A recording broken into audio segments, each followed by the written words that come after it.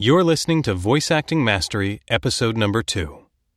Welcome to the Voice Acting Mastery podcast with Crispin Freeman. VoiceActingMastery.com is your place to learn both the skills and the mindset you need to become a professional voice actor, even if you're just getting started. In each episode of this podcast, you'll discover valuable tips, tricks, and insider information to help you portray characters in animation, video games, and beyond.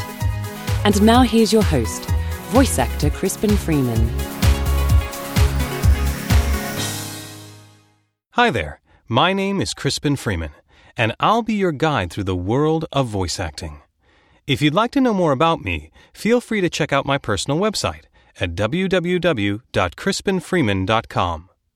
This is the second episode in a series of podcast episodes I've entitled, The 7 Most Common Questions I Get About Voice Acting. If you haven't listened to the first episode in the series, I highly recommend that you head over to voiceactingmastery.com and start with the first one. In it, I address the biggest question I get. How do I get into voice acting? And I give 6 criteria that are common to all successful voice actors. While you're on the website, you can also download my special audio report, The Top 5 Mistakes to Avoid in Voice Acting. In addition to the special report, you'll also get access to my bi-weekly email newsletter, with extra tips and tricks not included in the podcast. Just head over to www.freevoiceactinggift.com to download your report. In this podcast episode, I'll be continuing on to the remaining 6 common questions I get about voice acting. Chances are you've asked these questions yourself. So, let's get to it. And now, the feature segment. Question number 2. People tell me I've got a good voice. Should I try voice acting? Answer: I don't know. Do you want to be a voice actor? You see, to be successful in voice acting, you don't have to have a beautiful voice. What you must have, however, is the desire to portray characters believably. No matter how beautiful your friends and family may say your voice is, that is not enough to be successful in this business. You must feel the need to communicate to others with your voice. You see, people think of voiceover, and they tend to think of trailer voices or over-the-top radio DJs, but that's only one small section of voiceover. In animation and video games, we need all kinds of voices, not just the deep resonant ones. What's much more important is your desire to communicate with people, your desire to connect with people emotionally, your desire to portray a character believably, to let the audience in on how that character thinks. See, the microphone doesn't capture your voice, it captures what you're thinking. And what we want is that window into your thoughts. We want to use the microphone to see into your head, to see what you're thinking, what you're feeling, what your opinions are. That's what we really want to tune in and listen to. If you happen to have a beautiful or resonant voice, that can be a great asset, but it can also be a liability. Because sometimes, in fact, in commercials most of the time, what they're looking for is not the resonant guy, but the regular guy. They're looking for the guy or the gal just down the street, the one who sounds like your friend, the one that doesn't sound like a voiceover person. The vast majority of commercials are targeted towards normal people. So what they want is normal people selling their product, not voiceover guys. Every piece of commercial copy I tend to get says, "No announcer reads, please." And what they mean is they don't want that over-the-top Don LaFontaine sound. So yes, there's plenty of room for people doing voiceover who don't have beautiful voices. The desire to act and communicate with others is far more important than the type of voice you happen to have.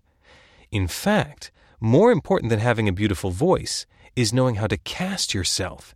You see, that's the key. If you have a quirky voice or an interesting voice or even just a regular voice, you must know what type of character suits your voice best. That's how you get work. If you don't know how to type yourself, if you don't know what your brand is, you'll have a very hard time getting work because you'll keep auditioning against people who can beat you for that part. It's one of the first things I ask in one of my voice acting workshops. What kind of character do you think you can believably and competitively play? And the fact of the matter is, most people don't know. They have an image of themselves and how they look and what type of person they think they are and what type of character they want to play. But the way your voice reads on the microphone is very different, and people have a difficult time really getting a sense of what they sound like, having any sort of objective perspective on the quality, the age, the timbre of their voice to get a sense of what they would be appropriate voice acting for. What kinds of characters, what kinds of products they would be appropriate for selling in commercials. It's really tough. So, that's why I started my character archetype voiceover class, to help those find their voice, to find the types of characters that suit their voice best. Because even those with quirky voices can work in voiceover, if they know which characters to audition for. If I try to audition for a lot of young hero types, a lot of guys say 12 to 16, I'm going to get beat by the guys who are actually tenors.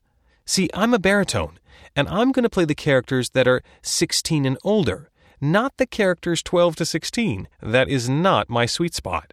My sweet spot is the older brother, the slightly wiser one, the one that's had a little more experience, even possibly the young father. That's where I'm going to live. So I know there's no point in auditioning for the really young character, nor is there any point in auditioning for the really big heavyset character. Neither one is in my sweet spot.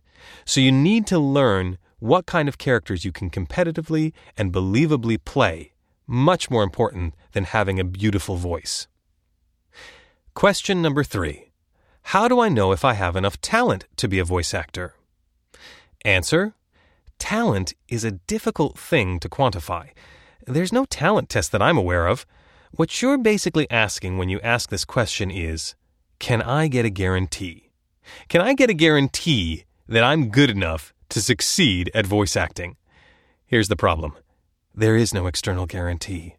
No one can look at you or hear your voice and say, yes, you will be a successful voice actor. I dub you a success because I have given you my stamp of approval. You cannot fail. Nope, doesn't work like that. Only you can decide if you want to be a successful voice actor.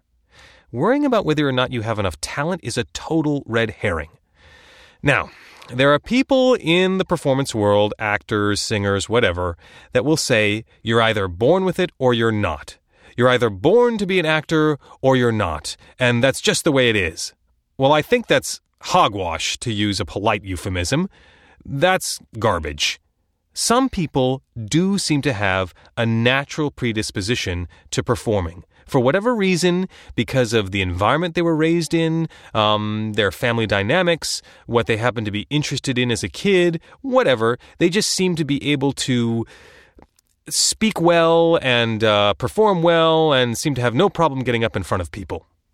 I was not one of those people. I was a terribly shy young kid who was terrified of speaking in public and had to learn all of my acting. I was so awkward as an actor, you just don't want to know. So I think that's garbage. Those who tend to have that predisposition tend to be, to use a basketball analogy, the sort of Michael Jordans, the one that seem to have just this natural ability to do this thing. It doesn't seem to take any effort at all. Well, Michael Jordan will tell you it took him a lot of effort. It took a lot of missed shots and a lot of mistakes to learn. But even if you don't have the sort of natural potential of a Michael Jordan, you just have to have a burning desire. My other favorite basketball player was Larry Bird. He used to play for the Boston Celtics.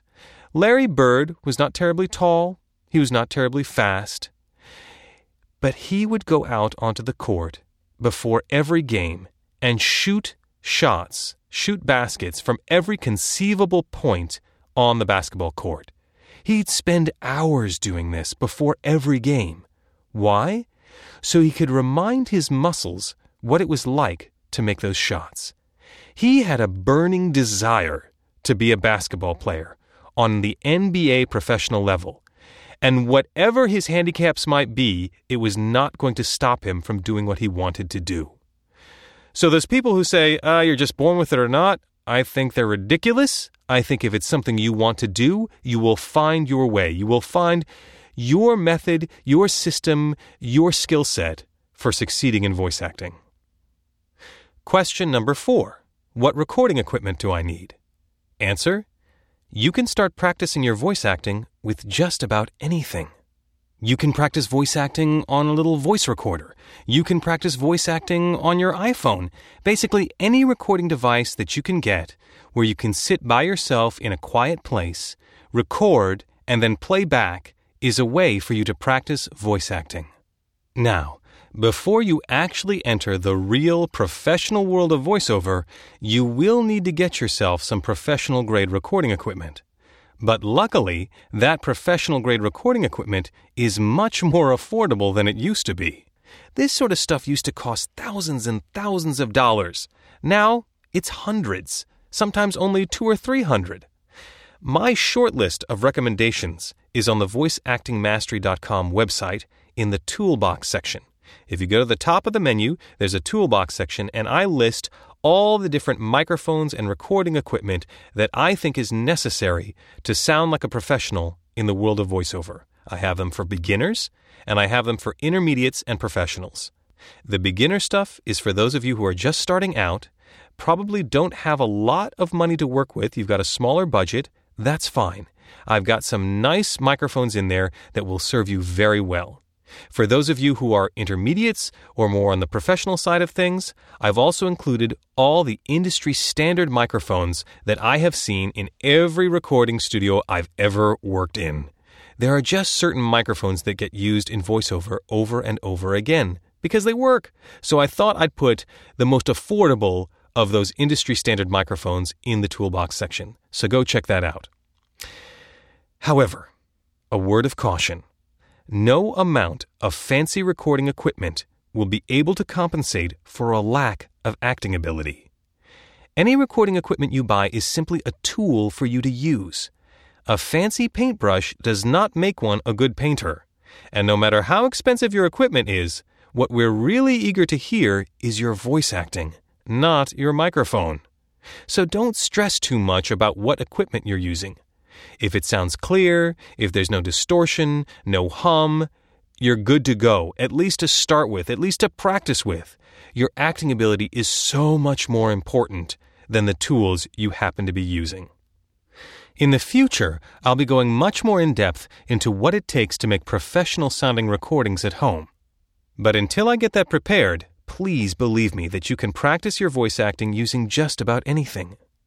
Once you know how, setting up your recording equipment is relatively quick. What will take you much longer is developing your talent. So get started with what you have, and I'll do my best to offer you professional recording information in the future. So, those are questions 2, 3, and 4. In the next episode, I'll address the final 3 most common questions I get about voice acting. As always, if you have any questions, please feel free to leave comments on my blog at voiceactingmastery.com. It's always great to talk with you. See you next time. You've been listening to the Voice Acting Mastery podcast with Crispin Freeman. To get your free report revealing the 5 most common mistakes to avoid in voice acting, point your web browser to www.freevoiceactinggift.com. Thanks for listening.